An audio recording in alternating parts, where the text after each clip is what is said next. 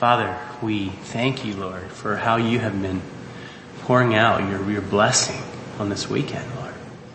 Father, I thank you that we can talk about subjects, we can think, that we can reflect, that we can be challenged, we can be convicted, Father, that we can be inspired to press on. And Father, my prayer is that this weekend would not be an end, but just a means, Lord, in the journey of growing in your likeness, of pursuing you, of knowing you in deeper or fuller ways, of being able to say that Jesus is Lord in new places in our hearts that you have not been Lord before. Father, I pray you bless Brother Steve. Lord, you know the challenge he had in the last day or two here of sickness. Thank you that he pressed through, did not give up, that he's here. Father, I pray you give him health, give him strength, Lord. Give him a clear mind and bless him with anointing of your Spirit. And we ask this in Jesus' name. Mm-hmm. Amen. Amen. God bless you, brother. Okay, thank you, brother.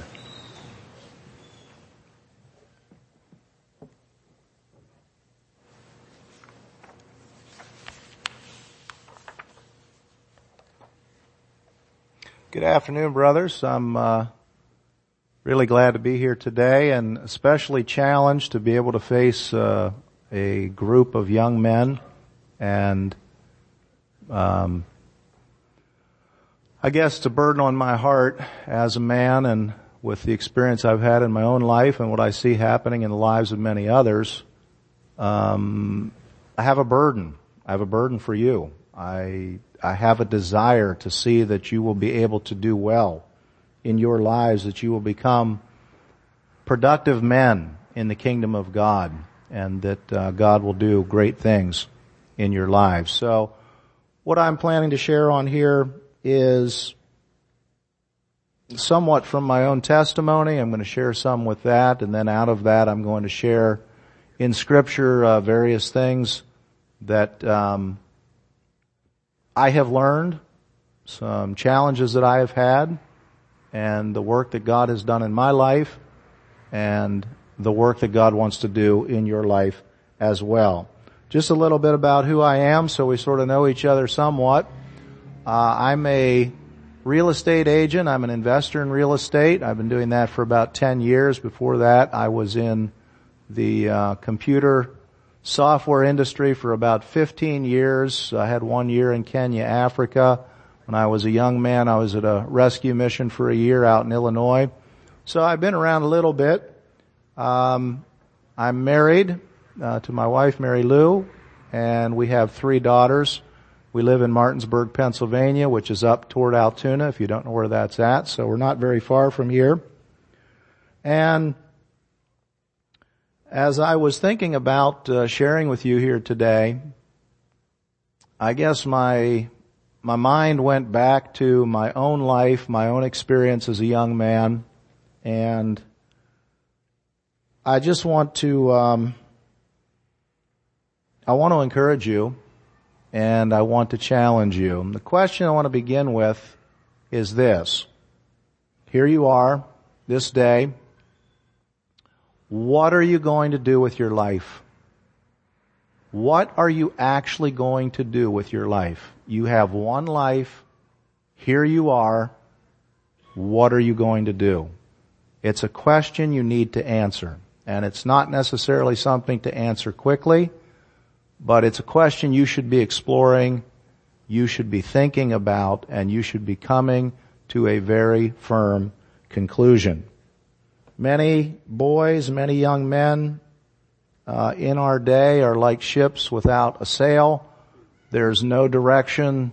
They're out there bobbing around. They don't know where they're going. They don't know where they're at. And they generally don't get very far. The theme of the weekend is the heroes of the faith.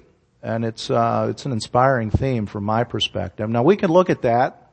We can look at the people in Scripture and we can say that these people were so great and they did such great things and I could never possibly do the things that these people did. And you could become intimidated a little bit and you could become discouraged.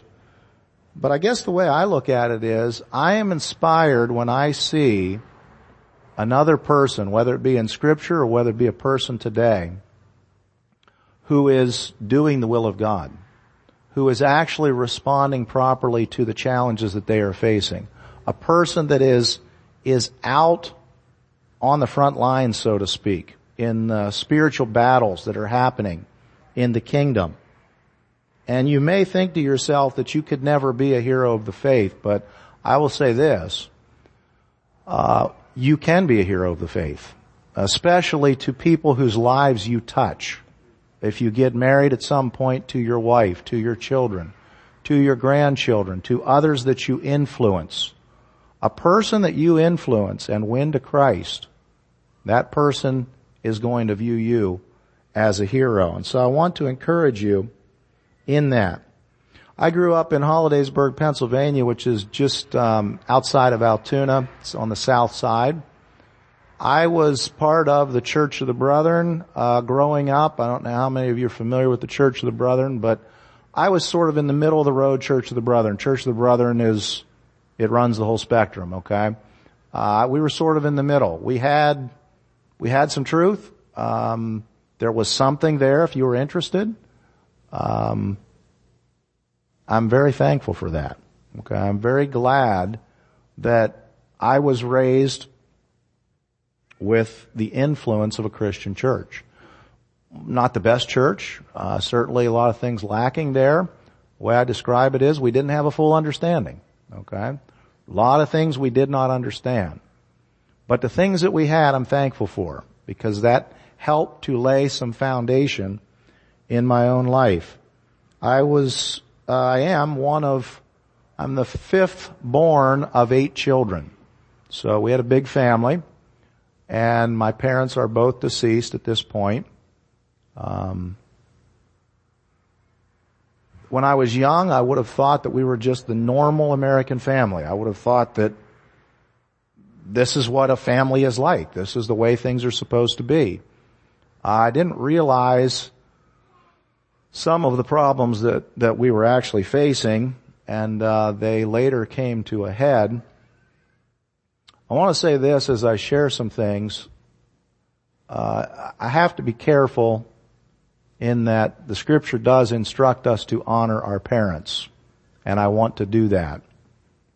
On the other hand, we got to tell the truth of the situation. And so anything I say about my parents, please don't view it as a negative. I love both my parents. And I will say this, I especially appreciate the good things that they have done for me. And there are many, many good things that they have done, not the least of which is exposing me to the Word of God.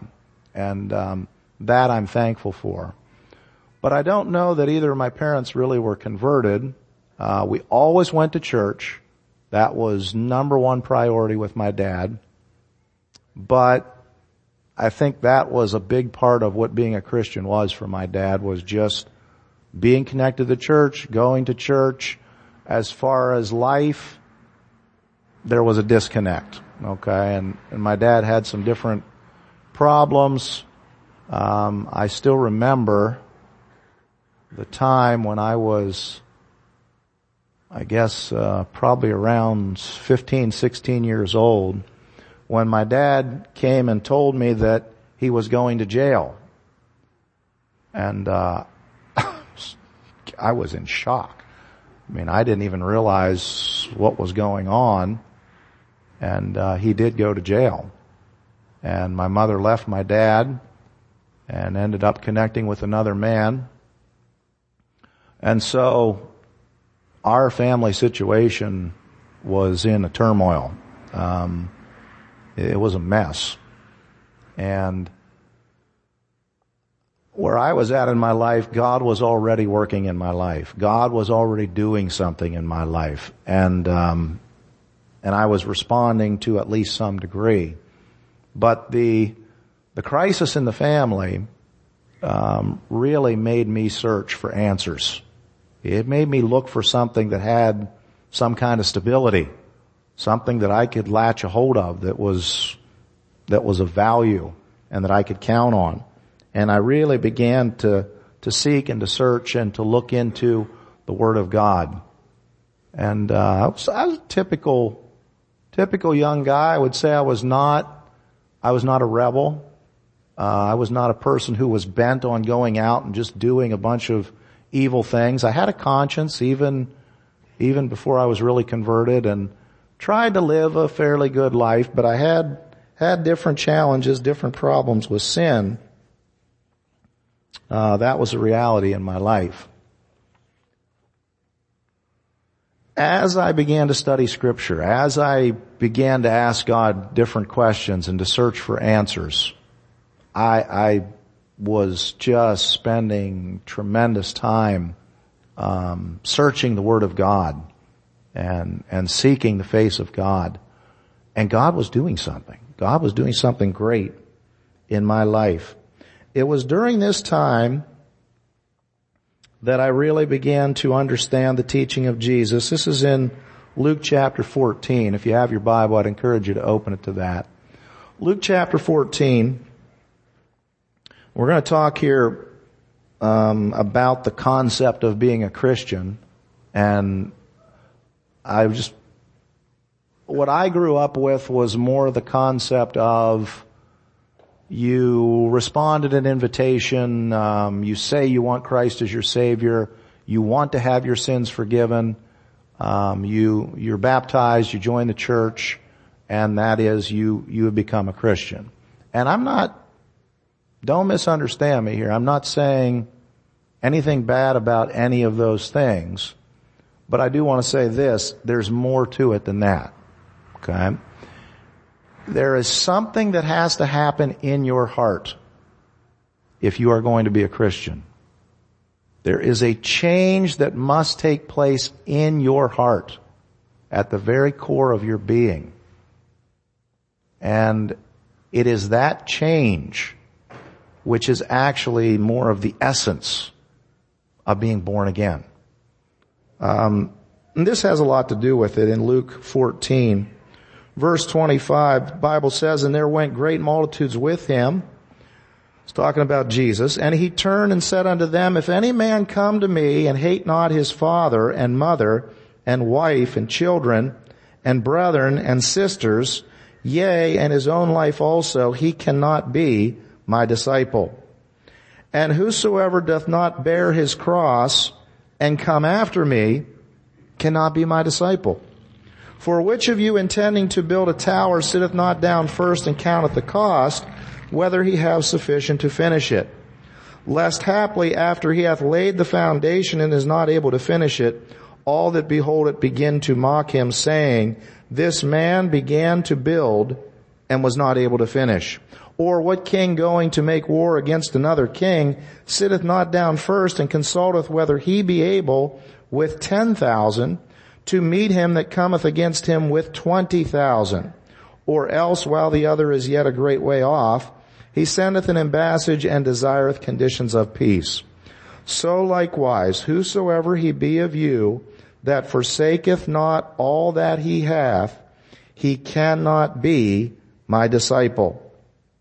Salt is good, but if the salt have lost his savor, wherewith shall it be seasoned? It is neither fit for the land, nor yet for the dunghill, but men cast it out. He that hath ears to hear, let him hear. There's another scripture that I want to bring out that ties in with this, and it's in Matthew chapter 10. Trying to locate the exact verse here. I might just have to turn to it to find it. It's around 39, I think. Matthew 10.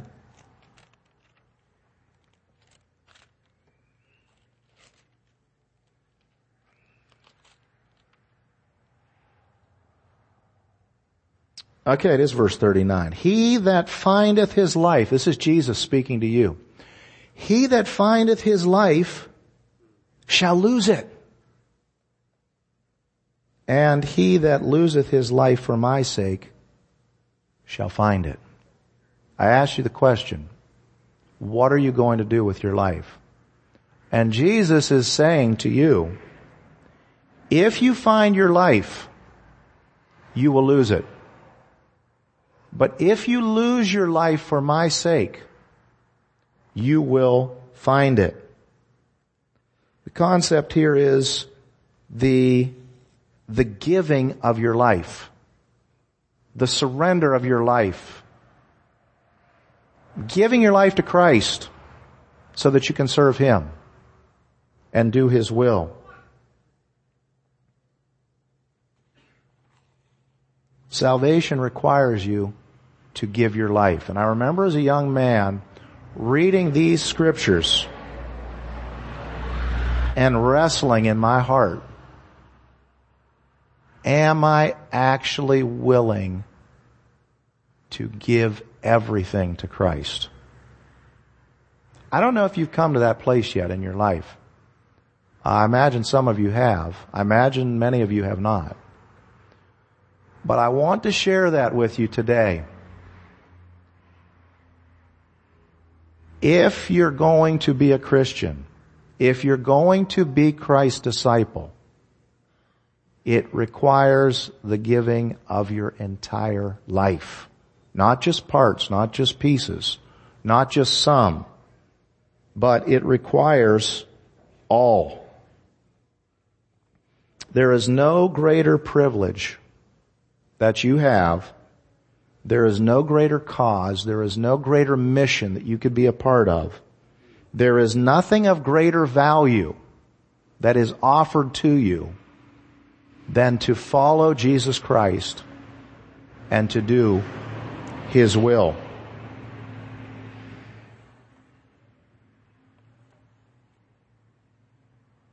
If you want to have Christ the Savior and still be in charge of your life,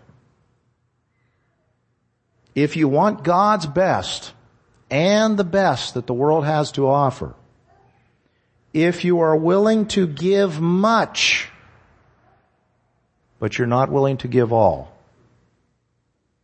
you cannot be Christ's disciple. That's what Jesus is saying here in Luke 14. What does it actually require to be a disciple of Jesus Christ? It requires complete surrender. Total surrender. Giving up. Giving your life. It requires hating your own life. Verse 26. You have to hate your own life, which means you're going to follow Christ. You're going to do what Christ says, not what you say. So where there's a conflict, you're going to follow Christ. Okay? That's the idea of hating your life. It requires the death of self. Now you're no longer in charge of your life, but Christ is in charge of your life, and you're going to obey Him. You have to die. You must die. You're dead, the Bible says, and your life is hid with Christ in God. You must die, and you will find new life in Christ. It requires forsaking all that you have. Verse 33. You have to give everything that you have. And that's material possessions, but it's more than material possessions. It's all the relationships. It's all the desires of your heart. It's all the things that you hold dear to yourself. You must forsake them. It requires total commitment. It requires 100% obedience. If you do not obey Christ in all things, everything, you're not His disciple. And many of the things are easy. Many of the things are challenging. Some of the things are very difficult. As you think about the heroes of the faith, you think about some of the people that are being shared about this weekend. Think about people who have actually died for their faith in Christ. And I remember I was just a young guy. I was just trying to say, I want to follow Christ, but I'm not sure if I'm going to be able to, I'm not sure I'm going to be able to do that. I'm not sure that I'm going to be able to go to the stake and be killed for Christ. God gives grace for those situations when we face them. Okay, it's hard to know ahead how am I going to respond in this situation or that situation. But I have confidence in this. I have given my life to Christ. It is my heart's desire to follow Him and to be true and faithful to Him, even to the point of death. And I believe that should I ever face that situation, that God will provide the strength and the grace in that moment where I will be true and faithful. And I trust the same for you. But you need to be willing to give even your actual physical life. That you give to Christ. Obedience, Luke 6:46, Jesus said, "And why call you me Lord, Lord, and do not the things which I say?" That's perplexing. People who call Jesus Lord, but they don't obey what He says. Okay? It doesn't make sense. It's not right. It's not as it should be. We need obedience. It requires to be a disciple hating others. Verse 26. You have to hate father and mother. You have to hate brother and sister. You have to hate your wife and your children. Now, this is kind of strong language. We think of hatred as being a sin, generally, but it's not in this case. The hatred that he's talking about is, who are you going to be loyal to? Okay. What is most important to you? Your relationship with your wife or your relationship with Christ? Your relationship with your parents or Christ? I've actually experienced this in my life where one of my siblings, and this is when I was young and I didn't really have a great support system, but one of my siblings was going to get married. He was going to marry a divorced woman, and I knew that that's wrong. And I'm not going to be able to support that. And I shared that with him, and he was not pleased. And it changed our relationship. And that relationship remains changed to this very day. But I knew where my loyalty was. And while I still love my brother, my love for Christ is greater. And I don't regret remaining true to Christ and following Him and honoring Him. It's loving Christ above all others. Being Christ's disciple means taking up your cross and following Him. To take up the cross is a picture there of suffering, where you're actually going to be ridiculed for being a Christian. You're going to be mistreated. Okay, you're going to be viewed as a bad person. And it can get a lot worse than that. Got to be willing to suffer. Whatever it takes. If you're going to follow Christ. Discipleship means Jesus is first. Jesus is King. Jesus is Lord. Discipleship is a life of faith and obedience. If you're looking for a good foundation in your life, remember what Jesus said there in Matthew chapter 7 at the end of the Sermon on the Mount. You remember that? He talked about two men building a house. One man was a foolish man, right? He built his house on the sand, right? The other was a wise man who built his house on a rock. But what did he say that actually represented? Those two things. Sand and the rock. Do you remember that passage? Jesus said what? The man who hears my sayings and does them is the wise man who builds on the rock. His house lasts. The man who hears my sayings but does not do them, he is the foolish man, and his house is destroyed. The house is your life. And you want to build on a solid foundation. So this concept of discipleship, if you do not settle this question, it is very likely that you will flounder all of your life. And the reason is, to actually experience the power of God in its fullness, it requires a full commitment. Okay? It requires being willing to obey even when it hurts. Even when it's a major sacrifice. It's in those experiences that our faith is purified and our faith shines forth like gold.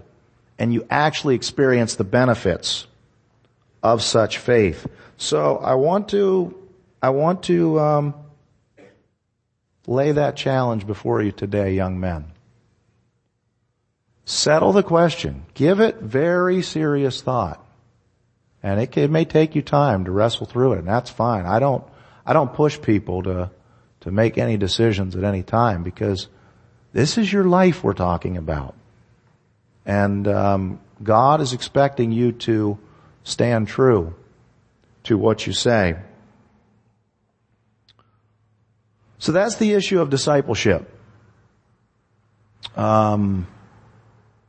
Disciplining your life after the Lord Jesus Christ, following Him, having Him as your Lord and Savior. I had an experience I want to share with you. And I really wish I could not share this, but I'm going to share it because it needs to come out. It was several years ago.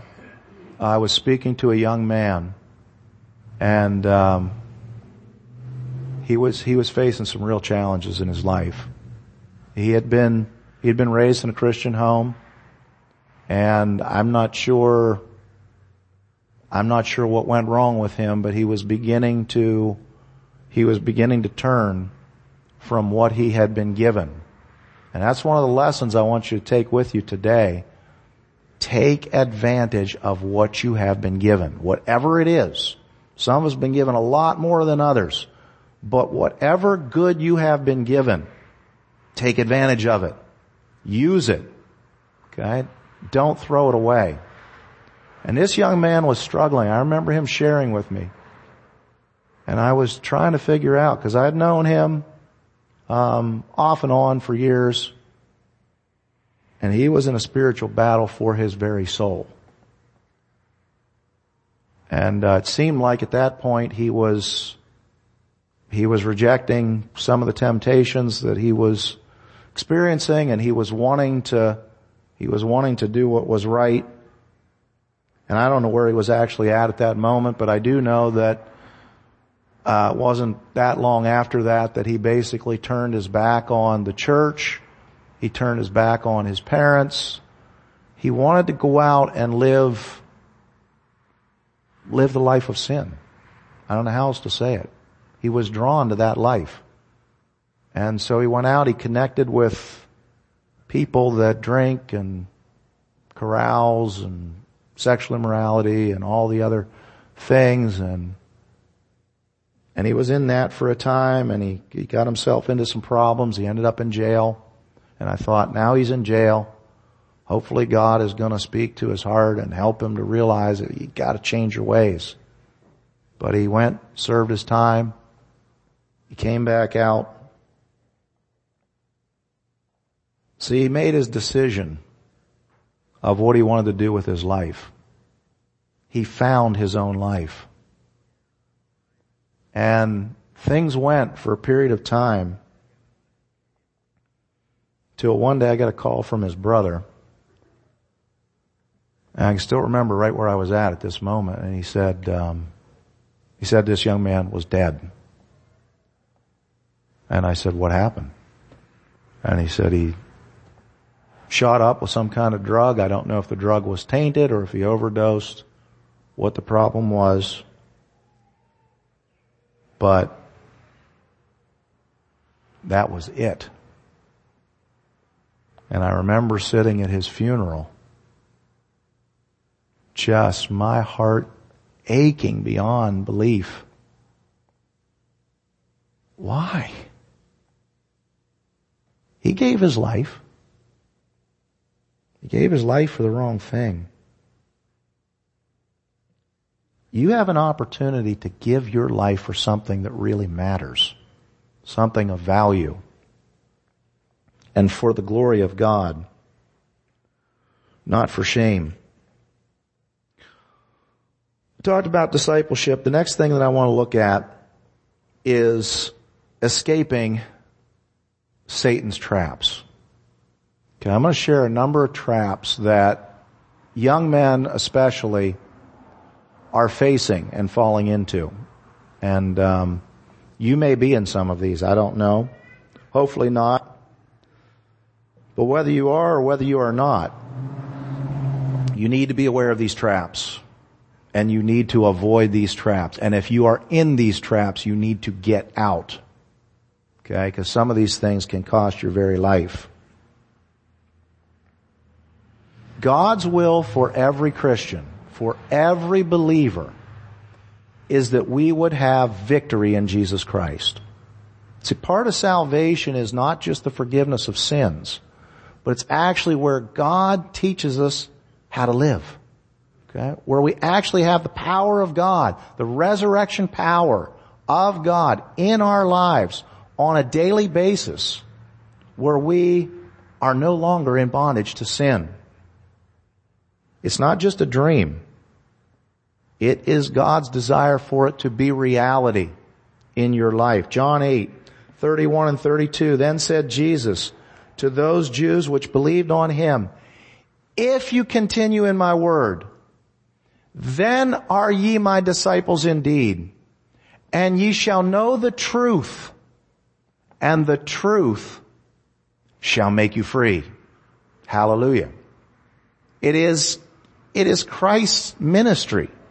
It is his work for you to experience the truth, which Jesus himself is the truth, and to find freedom from the bondage of sin. You need to understand that. If you are beaten down now in your life, if you are defeated, I've been there. Don't give up. But understand that it is God's desire for you to be free. It is God's desire for you to have victory. That is his intention, and that is what he provides. Satan wants to keep us in bondage, because when we are in bondage, we're in trouble, but we're also very ineffective in any work that we could do to impact anyone else in a positive way. First trap I want to look at is pride, arrogance. Proverbs 8:13, the fear of the Lord is to hate evil, pride and arrogancy and the evil way and the froward mouth do I hate. Now, I don't know if this is something you deal with or not. This has actually been a problem in my life, the issue of pride. It's to view oneself as great. It's to think more of yourself than what you should.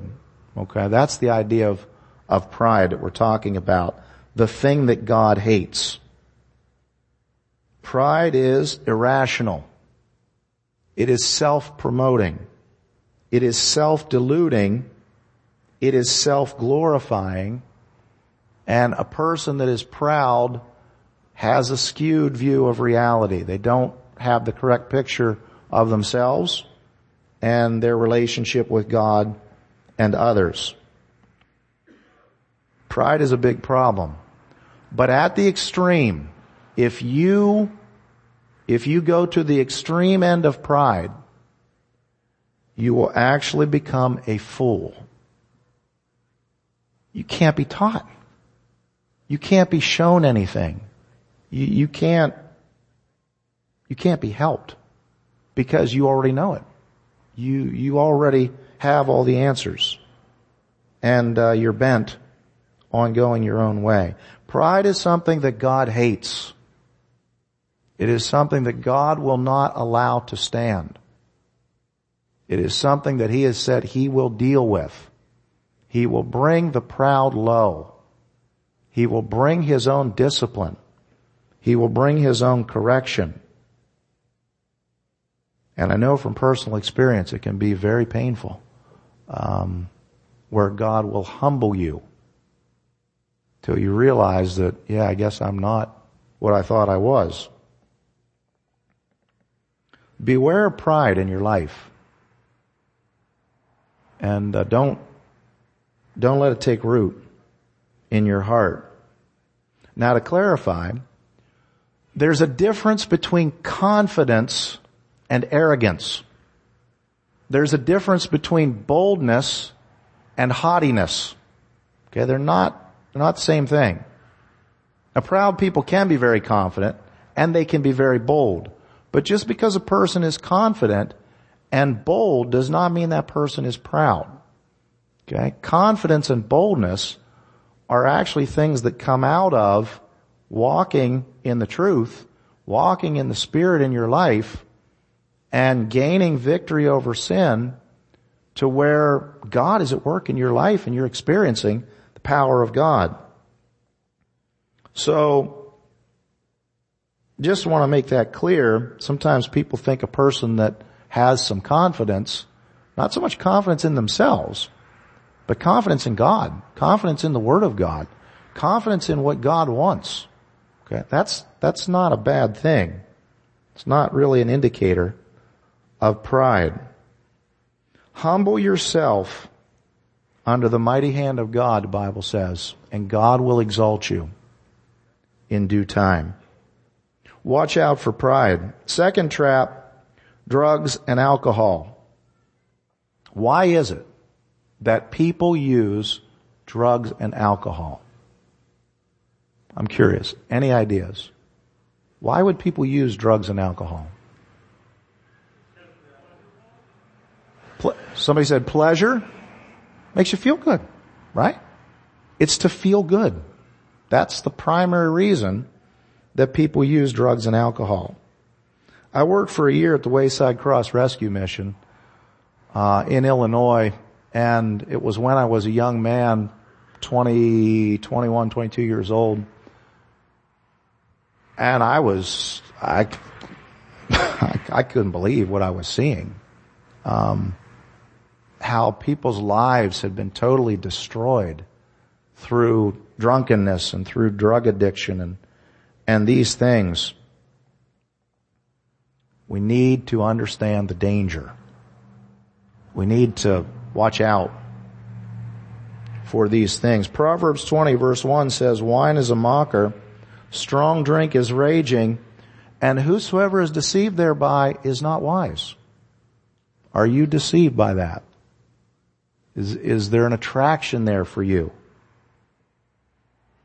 Beware of drugs and alcohol. I think for a lot of us, grow up in a family without these things, it really helps a lot.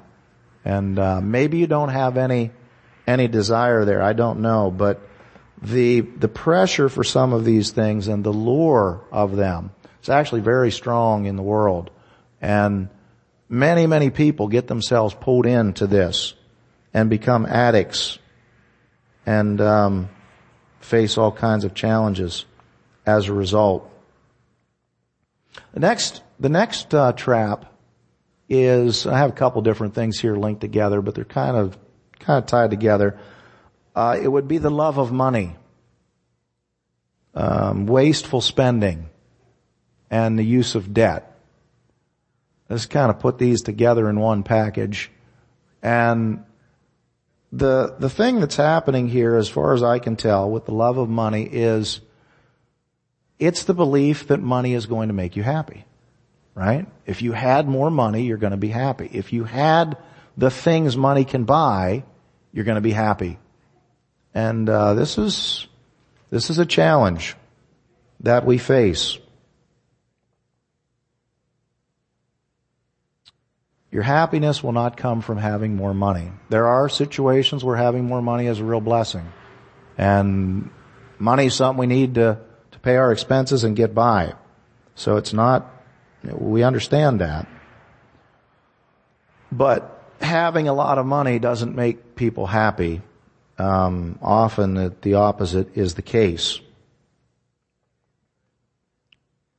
If you think that spending and buying and getting and having is going to satisfy you, it will not meet the needs of the heart. It will not give you what you're thinking. And this is where a lot of people, and young people especially, get themselves into some different types of debt problems.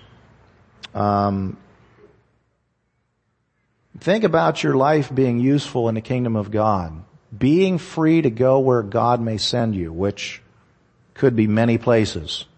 If you are in debt, you may not be able to go because you have obligations that you need to repay. And so borrowing makes you a servant. Proverbs 22 verse 7, the borrower is servant to the lender. I think we know that verse. Borrowing puts you in a servant position. Okay, you become obligated to pay that back, and you have to continue to do that over time. The reason that people borrow, why do people borrow? I ask that question. Why would you borrow for something to buy it? Why? Can't wait. That's exactly right. The thing that borrowing does is it allows you to buy something today that you would either have to wait for or completely do without. Okay? And so when you borrow for things, especially things that are not necessary, you are displaying a defect in your character. Okay? You're thinking that you have to have whatever this is. If it's not a need, you don't need it. You don't have to have it. And it's something that you should at least put off and maybe do without. The way that you handle money and the way that you handle finances, it tells a lot about you. Okay? It tells a lot about the discipline that you have in your life or the lack of discipline. Okay? And the skill there in saying no to desires and the discipline of that will be an asset to you as you work in the kingdom of God. I know a young man right now, he's doing remarkable. I mean, he graduated from college, top of the class. He got a good job. He's making good money. He's getting additional certifications. I would say from the world's perspective, he is on target to be a millionaire probably, I would think, within 10 years. The problem is he doesn't follow Christ. He's turned his back on Christ. It's a sad situation. But he has the love of money, and he's seeking after that. The next trap, sexual immorality and pornography. The desire of a man for an intimate relationship with a woman is a normal, natural desire. It is not bad. It is not evil. Okay? It's not something that is of the devil. That's a normal thing. That's part of being a man. It's the way God made us. The question is, what do you do with the desire? That's the real issue. What do you do with it? If you allow that desire to take control in your life, you're going to go places that God doesn't want you to be. The desire is there to motivate you to marry and to have a family and to love your wife and to enjoy the privileges that go along with that. And so, as a young man, this is an area that in our society has become just a major, major source of temptation and a battleground that is wreaking havoc in many lives.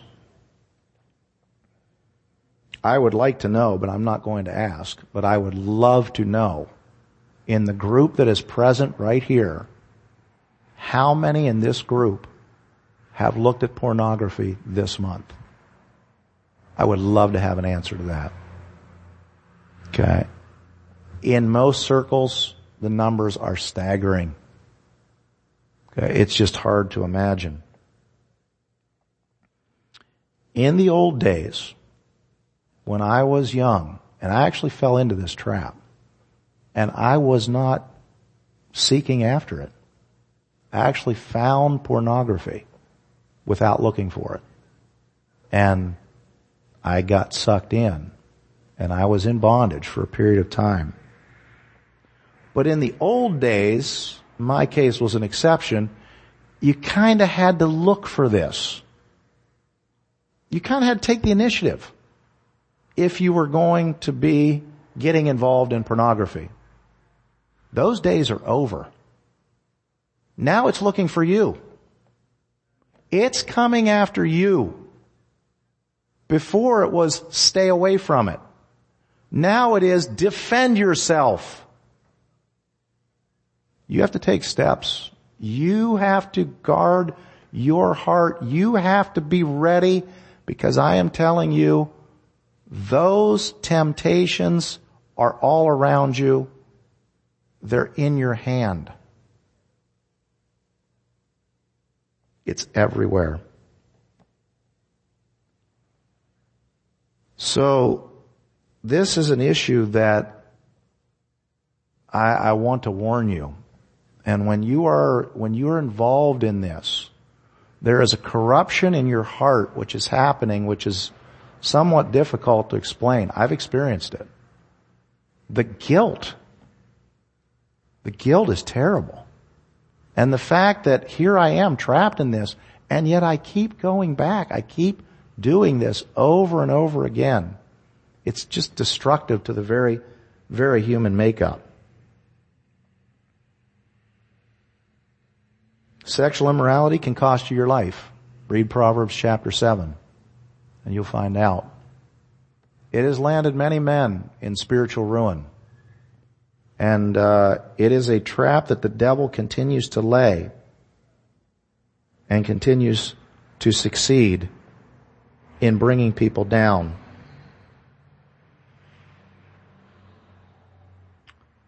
The last one that I want to look at is media, internet, and entertainment.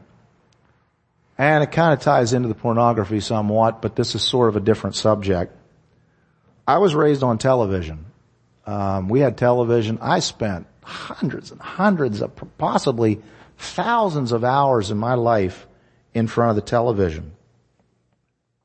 And when I was converted, one of the real battles that I had in my life was to break free from the television. Okay? It was a fight. Praise God. I got the victory. But I'll tell you, it was easy compared to what we're dealing with today. With media all around us and always with us, the draw there, the temptation, things have really changed. I was at Pitt University this week.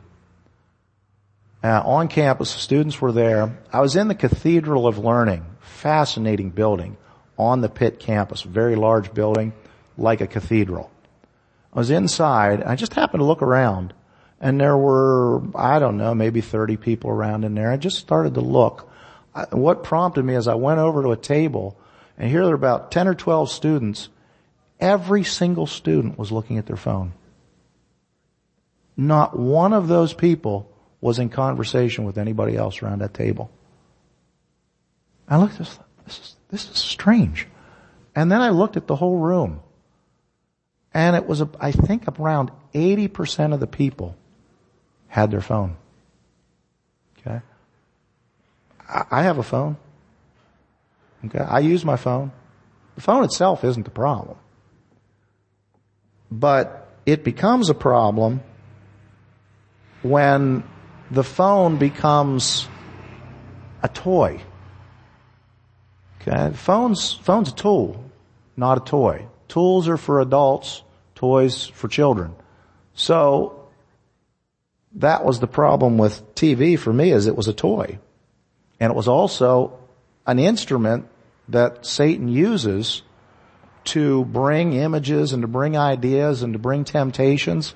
And I'll tell you what, there was no way that I could watch TV and work through all that to keep the temptations away. I couldn't do it. I couldn't get victory when I was watching TV. Okay? But I was able to get victory after. The phone, the computer is a good tool. I use a number of things. In real estate, I'm an agent. We have electronic signature now. We have our listings on there, showing requests. I mean, it's tremendous, the time that is saved. It's good. But as a toy, all the media and all of the glitz and all of the things that go along with that, it's actually capturing the hearts of people. Okay? And I don't know if you've seen this, or maybe you've experienced it. Your life is about your phone. That's your whole life. It's what's happening on the phone. It's who you're connected with there. It's what you're watching. It's what you're pursuing. If you remember back in the Old Testament, I don't know if you remember this with Absalom, it says in Scripture that he stole the hearts of the men of Israel.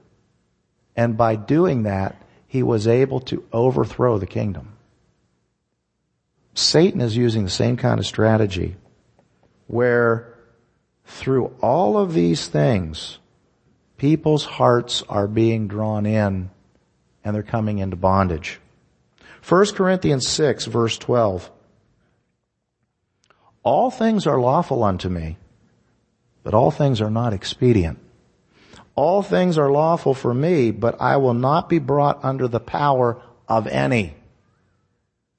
Okay? Is the phone, is it a sin? No, it's not a sin. But if you're in bondage, right? If you're addicted to your phone, that's a problem. You're under the power of it. If you constantly watch things on your phone, which you know go against what the Bible teaches and draw you into temptation, that's wrong. You're not to be doing that. You're filling your mind with garbage. 1 Corinthians 10:23, all things are lawful for me, but all things edify not. We want to focus our time and energy on the things that edify. Well, these are the things I have to share here, the traps. I've been in a number of these traps. I know what it feels like. If you are in these traps, any of them, I want to say this to you. You can get out. Okay? God can help you get out of that trap. God can deliver you. But it goes along with what we talked about at the beginning. You have to be a disciple. You have to surrender all. You have to follow what God says. You have to please Him. God wants to set you free. If you're not able to get free in your life, if you are defeated, if you are in bondage, let me say this to you.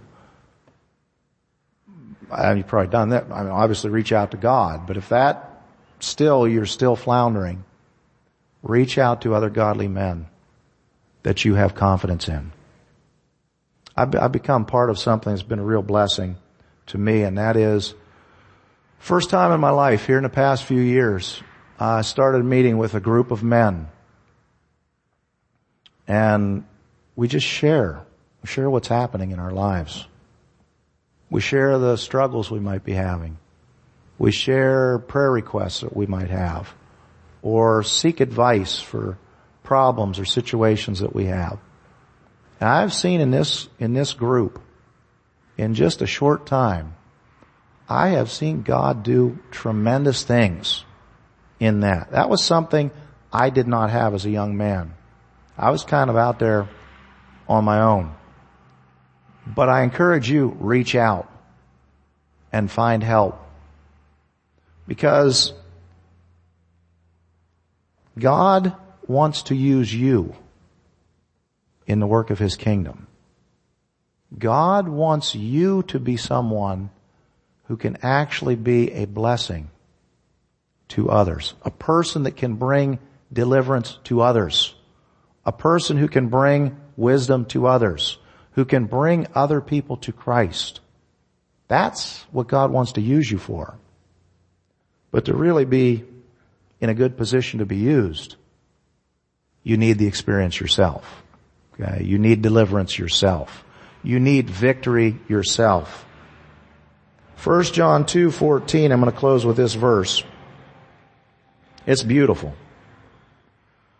I have written unto you, young men, because ye are strong, and the word of God abideth in you, and ye have overcome the wicked one.